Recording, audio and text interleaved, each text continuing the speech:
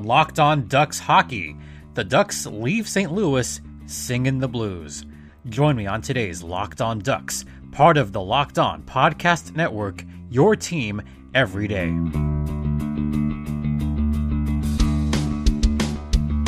Good morning, everyone, and a happy, or I guess somewhat happy Tuesday to all the hockey fans out there. This is Locked On Ducks, your daily podcast covering the Anaheim Ducks. Don't forget, you'll get fresh daily content Monday through Friday about OC's hockey team. And before I get into last night's fracas at the Enterprise Center, you can hear this podcast or any of the shows on the Locked On Podcast Network via Apple Podcast, Google Podcast, Spotify, or Stitcher.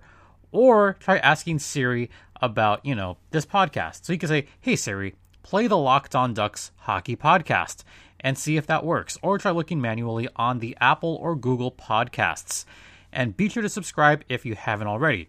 And check out the Twitter. You can follow at LO_Ducks or follow me personally at StimpyJD. And last night's game was a bit of a disaster, to say the least. The Ducks started off the game rather slowly. They played the defending Stanley Cup champions, the St. Louis Blues. The last time these two teams played, as I pointed out on yesterday's show, the Elite 1C, Derek Grant, had a hat trick. Yeah, he didn't play last night. In fact, Derek Grant hasn't played for a while. So with no Derek Grant among other players, Jakob Silfverberg, he's still out. The Ducks are shorthanded. They are more than shorthanded, and that is a shame too, because they could have used the likes of some of those players. We'll begin right away in the first period, as we always do. St. Louis came out firing right away, and with about 12 minutes left in the first period, nice play by St. Louis to get their first goal of the game. And how this one came about, it was a turnover. Yeah, turnovers kind of reared their ugly heads once again. St. Louis gathered it around the horn, and there was a nice, juicy rebound. Very juicy rebound off of John Gibson. There was a shot from the point from Robert Bortuzzo, and Alexander Steen got the rebound from the faceoff dot and slammed it home. So that was Steen's third of the season. The other assist went to Braden Shen, and St. Louis went up 1-0. But Anaheim would come right back just a few minutes later.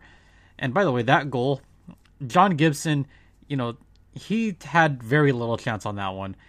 The reason that there was a rebound in the first place was because there was a ricochet off of Sam Steele's stick that resulted in that rebound, and that's how John Gibson was kind of left to dry on that rebound.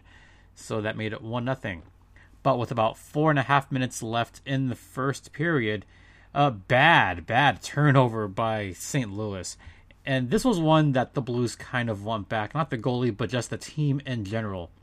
As Robert Bortuzzo turned it over in their own zone, and it went straight to Max Comtois for his 5th goal of the season. And this was a wicked wrister that he shot. Max Comtois got it from about the blue line, right on the slot. And he just kind of knuckled it a little bit, and it went through everybody, some decent screening, and that tied the game up at 1 goal apiece. Then moving forward into the second period, St. Louis would strike yet again, and it got pretty bad for the Ducks in the second period, as with about 17 or less than 18 minutes left in the period, again, turnovers are going to rear their ugly head. The Ducks had it in their own defensive zone. In fact, it was Max Comtois who had it right on his stick, and this was such a bad giveaway. Max Comtois had it, he was about to pass it off to Lundestrom, but then on the giveaway, right there was Robert Thomas, who then passed it to Mackenzie McEachern, who then passed it to Tyler Bozak, and Bozak put it away for his 11th of the season to make it 2-1 St. Louis. So Max Comtois giveth, and Max Comtois taketh away. So that became 2-1 at that point. Then, with about 10 minutes left, just as St. Louis was going to go on the power play, or just as they had went on the power play, they scored another goal. Yeah, this was their third goal of the game. It was a 4-on-3, and right off the faceoff, St. Louis won it, and that became a tic-tac-toe play. Just pass, tic-tac-toe, and that left John Gibson wide open on the net, and Jaden Schwartz would have an easy goal. And this was some very, very good passing on the 4-on-3 advantage. Alex Pietrangelo got it between the dots, passed it to the right to Braden Shen, and right in front of the net was Jaden Schwartz to put it away. Jaden's 16th of the season to make it 3-1 St. Louis. Now, after that, it got ugly. It went from bad to worse to much worse after that. Schwartz was pretty happy on that goal. St. Louis had another chance at a goal. But before we get into that, the Ducks, they had their chances too. They were crashing the net as much as possible. And there was 2 occasions, one in the second period where they had some great shots, a couple good rebounds. It just did not go in. And later on in the third period, same kind of thing. The Ducks, they crashed the net. They crashed on, it was just so good how the Ducks were gaining chances. But I have to give a lot of credit to Jake Allen for really coming through at the perfect time. And Jake Allen somehow, some way, kept the puck out of the goal. And this was with less than 12 minutes left in the third period, where the Ducks had multiple shots on net. Fowler had a couple of shots. Raquel had a shot. Steele was right there to put it away, but, he kind of slid into the goal crease. And that didn't create the goal, but, Adam Henrique was right there. He had a great shot at it. And then it just got completely ugly halfway through the third period. And I'm going to talk you through this with as much tact as possible because this could become a meme for the rest of the season. As St. Louis was trying to, play the puck past the neutral zone into their own offensive zone, it would be John Gibson who would retrieve the puck behind his own net, as most goalies usually do when it's him by himself. Okay, that's fine. So Gibson gathers the puck. Then we see a Ducks player kind of streaking in, and that's Hampus Lindholm, who is streaking in, trying to get the puck from his teammate John Gibson. John Gibson begins to skate forward. Hampus Lindholm begins to skate towards the back of the net. And you could see where this is going. Just as John Gibson was leaning forward on this play, right as he was going to pass the puck, Lindholm is right there. They both tried to turn in an opposite direction, and what ended up happening was they both slammed into each other behind their own net. That's just how bad it got. And right as Gibson and Lindholm crashed into each other, there was a loose puck behind the goal. And who would show up? Ivan Barbashev would score his 7th of the season unassisted, although give the assist to Hampus Lindholm on that one. That's what Ducks fans are saying. Just as the Maxime Comtois goal was assisted by the St. Louis Blues player, Robert Bertuzzo, this one was assisted by the Ducks' John Gibson and Hampus Lindholm. So the hockey gods were really laughing at that play, laughing hysterically at the Ducks on that more than embarrassing goal. And the way that one went, okay, I give Barbashev credit. I give him credit for looking ahead and seeing that something could possibly happen. And sure enough, he gathered the puck, brought it to himself, and just scored the easy open net goal. That's about as easy a goal as a player could get. It's just embarrassing. It's embarrassing for the Ducks. It's embarrassing for Duck fans to see this kind of play. And if Dallas Eakins was angry after the game in Chicago, you could bet he's completely pissed off about this latest performance against the St. Louis Blues. Yes, the St. Louis Blues, they won their 9th home game in a row. That is a franchise record. Yes, the St. Louis Blues are the best team in the National Hockey League. Okay, fine. I get that. St. Louis is on a roll. They won their 4th game in a row. They have the best record in the whole West. They have the best record in the whole league. They still have many of their pieces from last season's Cup run. Fine, I get that. 2 GIFs that I posted pretty much summed up the season in a nutshell. First was that circus in the crease where you had Henrique in front of the net. You had Sam Steele in front of the net. And Steele just could not get a stick on the puck. And the puck was right in the crease. And no one had the good chance to put it in. So that one pretty much sums up the season. But, the one that is worse is that 4th goal that Anaheim gave up. It is beyond embarrassing. I mean, I couldn't believe it when I saw it. I'm sure Ducks fans all around could not believe it, and they've got to be shaking their heads at that one. At this point, I'm beginning to start to think maybe it is time to embrace the tank, because if the Ducks lose one more game on this road trip, they have 2 games left on this road trip before the break. They have a game on Thursday against the Nashville Predators.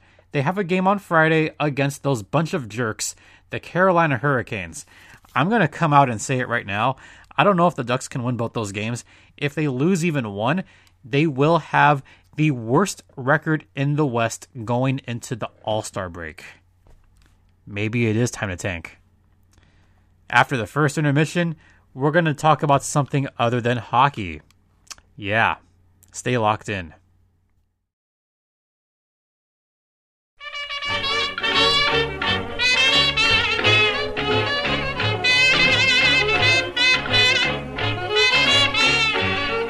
Welcome back to Locked On Ducks, part of the Locked On Podcast Network. And last night's game was about as bad as it got. And just to give a couple of final stats, the St. Louis Blues outshot Anaheim 34-21. They were 5-5 after the first period. And the last 2 periods, St. Louis outshot the Ducks 29-16. Special teams, the Ducks were 0-2. Both power plays, not the worst. At least they had a couple of decent shots on net. St. Louis was 1-for-1, and really that 1-for-1 came on that 4-on-3. As for the Ducks, one of their power plays was very abbreviated, so again, they were 0-for-1 and change on the power play. I can't completely blame them for going 0-for on the power play because of the just weirdness of that part of the game. So now I'm done talking about hockey. Let's talk about something completely different, something that I talked about last week, something that is near and dear to my heart. As I've said many times on this podcast, I am a game show fan. I have been on more than a couple of game shows. I'll just say that you can find one of those on YouTube. I won't say which show. I won't say when it aired. But there was a game show appearance that I was on. And it is on YouTube. Yeah, it's on YouTube. That's all I'm going to say. All right. So I'm going to talk about the Jeopardy GOATS tournament. Last week, I compared the 3 Jeopardy greatest of all time players to 3 of the greatest hockey players of all time. I compared Brad Rutter to Maurice Rocket Richard. I compared Ken Jennings to Wayne Gretzky. And I compared James Holzhauer to some guy named Alexander Ovechkin. And so far on this GOAT tournament, maybe my comparisons were not too far off, because comparing Ken Jennings to the great one, Wayne Gretzky, that may be fitting, because so far in this best of 7 tournament, Ken Jennings has a 2-1 lead. And just to go over all 3 of those games, because, well, it's my podcast, but who wants to hear Ducks talk for the entirety of the show? I mean, the Jeopardy GOAT tournament is kind of like a sporting event. You have 3 competitors vying for a big $1 million prize. It's a best of 7. With the 3 contestants, the first Jeopardy GOAT player to win 3 games wins the title of the Jeopardy GOAT and a cool $1 million. So on game 1, Ken Jennings had the slight advantage over James Holzhauer, and that was a game where James didn't really get too much on as far as wagering, because what the players are doing, they're trying to keep the daily doubles away from James Holzhauer, and that is exactly what happened on that first game, which took place last Tuesday. On the first day, Brad Rutter did find the first daily double of the tournament and correctly answered this one correctly with last name of Robert, inventor of an electronic music synthesizer. The instrument was on the Doors album Strange Days. That, of course, is Moog for the Moog synthesizer. And I hear a lot of Moog synthesizers on a lot of classic game shows. Obviously, The Price is Right being the big one that used the Moog synthesizer. So that was on the category musical instruments. Then we get into Double Jeopardy. And that's where things got a little bit out of control.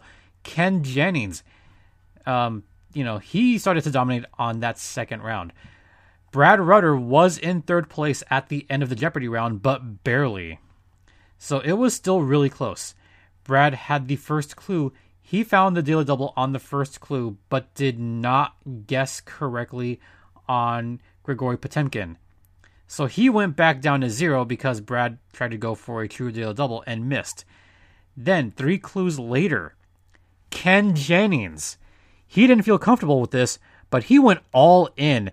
He had an 8,600 point wager, and he got it right with Lewis and Clark Clifford Odets. And this was in the category before, during, and after. And the clue read, Louisiana Purchase Explorers joined by LBJ's Secretary of Defense and a Golden Boy dramatist. And that's where you got Lewis and Clark Clifford Odets. So you got Lewis and Clark, then Clark Clifford, and then Clifford Odets. Great clue. So that put Ken way ahead, and he was ahead he was doubling James Holzhauer's score. And then finally on the Bible, on Final Jeopardy, all 3 contestants guessed what are in the beginning was the word when talking about the Bible opening to a 6-word first line of the gospel according to John. So Ken had the advantage early on in day 1. Then in day 2, it was a pretty even match all around. Brad Rutter once again found a daily double in Double Jeopardy. Unfortunately, he missed once again on not 1, but 2 daily doubles. So Brad Rutter was 0 for 3 on daily doubles. He ended up with only 10,000 points last place. Ken won by only 200 points. It was a very close match. So that gave Ken the advantage, the first win. Then we go into the second game, and it was all James Holzhauer. He completely dominated game 2, and I got to tell you, it was not close. James found the first daily double, got that one correct. Then in the second round, James found another daily double, and he went all in. And he got Le Havre correct. So that put him up to about 27,000. 2 clues later, Ken found the other daily double, and that had a pretty comedic moment where Ken pretty much said, I got to do it. And he did it with a clear conscience. And Alex tried to goad Ken Jennings to say, if you're going to do it, push the poker chips. So Ken did his best impersonation of James Holzhauer. And James, said, yeah, go ahead. It's a one-time use only and you're good. And I love the one-timer that Brad Rutter had where he said he now owns 10% of whatever you get, which was completely hilarious. Ken got that one right to make it somewhat close, but it was all James Holzhauer on that first game. He won the first one. The second game, it was fairly even, but again, this was James Holzhauer's match. He was just on fire. Brad Rutter cursed once again by daily doubles. In the Double Jeopardy round, Brad found the first clue of the Double Jeopardy round, got another one incorrect, and lost all of his points on the very first clue. And when you lose on a daily double in Double Jeopardy, it is very hard to come back. And I could tell that Brad Rutter was on tilt a little bit. He was in the negative, did not play. And that meant that Brad Rutter had 0 games. James and Ken, after 2 days, would be tied at 1 win apiece.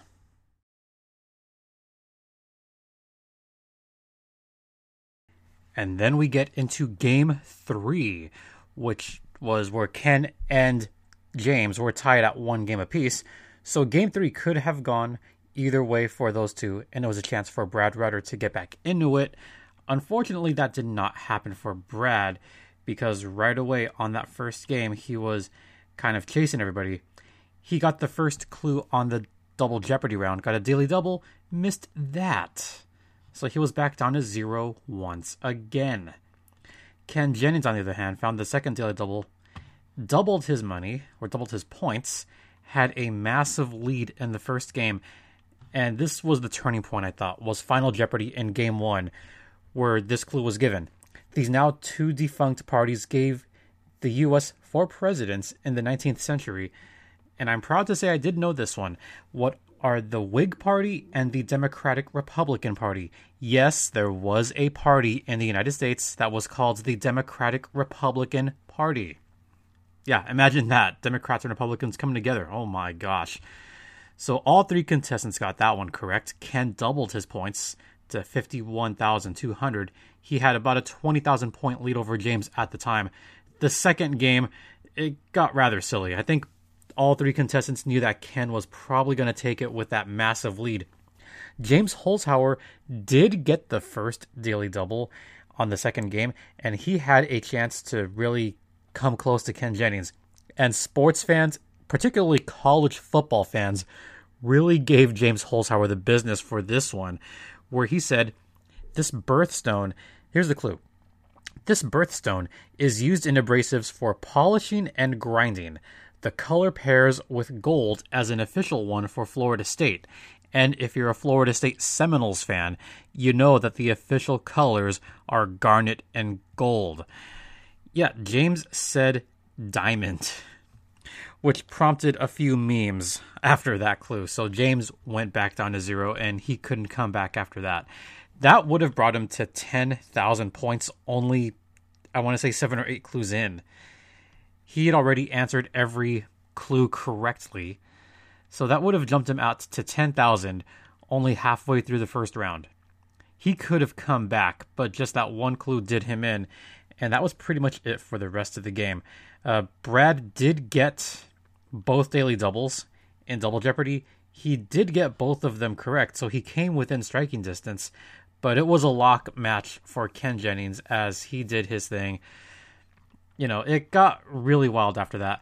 One of my favorite moments, I thought, very hilarious, was in the Jeopardy round, where Ken had a bit of a moment where the clue was a 2019 New York Times article says this 2-word phrase marks the end of quote, marks the end of friendly generational relations, end quote. And Ken Jennings buzzed in. I loved what he said. He said, I got to say it to Alex. And the answer was, what is okay, boomer? Everybody laughed at that one. That was a great moment. But the greatest moment, I thought, came at the end of Thursday's show, the end of Game 3. Here was the clue. These 2 foreign-born directors have each won 2 Best Director Oscars, but none of their films has won Best Picture. The clue hardly mattered at this point. So James did give his first response. And, Alex, read the response, and he said, who is the ghost? In parentheses, it said, greatest host of syndicated TV. And I could tell that Alex really loved that. He smiled. The crowd applauded for that. And then James kind of joked around, and he started to write Pat Sajak. He wrote Pat S-A-J with the line crossed out over it, which was hilarious. And James kind of looked around and shrugged. And Alex then said, I wish you had risked more points. And then Brad comes in, because he's next, and he wrote down Ken es el hombre. In other words, Ken is the man. And his shout out to sports, he said, Eagles, Super Bowl 52 champs. Brad Rutter is a Philadelphia Eagles fan, but we won't hold that against him. And then Alex said, I'd like to welcome you to the Jeopardy Comedy Hour. So that goes into tonight's game. Ken Jennings has won 2 matches. James Holzhauer has won 1 match. And Brad Rutter still trying to get on the board. Tonight, Tuesday, it could be the end of the tournament if Ken Jennings wins. If either James or Brad wins, then we'll have a Game 5 tomorrow night. That is Wednesday night. And all those are on ABC. And if you want to see some awesome Jeopardy action, I encourage you to check it out. You're going to see a lot of fun moments. It's one of the best things on television right now. Yeah, I can't believe I spent all that time talking about Jeopardy. How awesome is that? Because the Ducks are that terrible right now. Who wants to talk about the Ducks for this long? Well, it's been a fun show, folks. If you want to check out my personal Twitter at StimpyJD, I'm going to have some fun with Jeopardy later tonight, so I encourage everybody to check that out. Check out the show's Twitter at LO_Ducks. And if you want to hear any of the previous episodes, look up Locked on Ducks on Apple Podcasts, Google Podcasts, Spotify, or Stitcher. And once again, Jeopardy GOAT Tournament, check that out. The Ducks do not play again until Thursday. However, it is going to be Locked on Goals on Thursday. I'll have a preview of the last 2 games of the road trip tomorrow. Hopefully that will be a little bit of fun. And also, be sure to check out other Locked On shows. I talked about Locked On Kings, where I appeared on that yesterday. And I'll come back on that show pretty soon once again, because I talked a lot about the Ontario Reign, the goals in the Reign. It was a lot of fun. So be sure to check that out. And I'll even have a little bit of that guest audio on Thursday's show as well for the goals variant of Locked on Ducks. So stay tuned for that. For Locked on Ducks, I'm Jason JD Hernandez saying have a great rest of the day. I'll see you at the rink. And hey, Anaheim, Ducks fly together.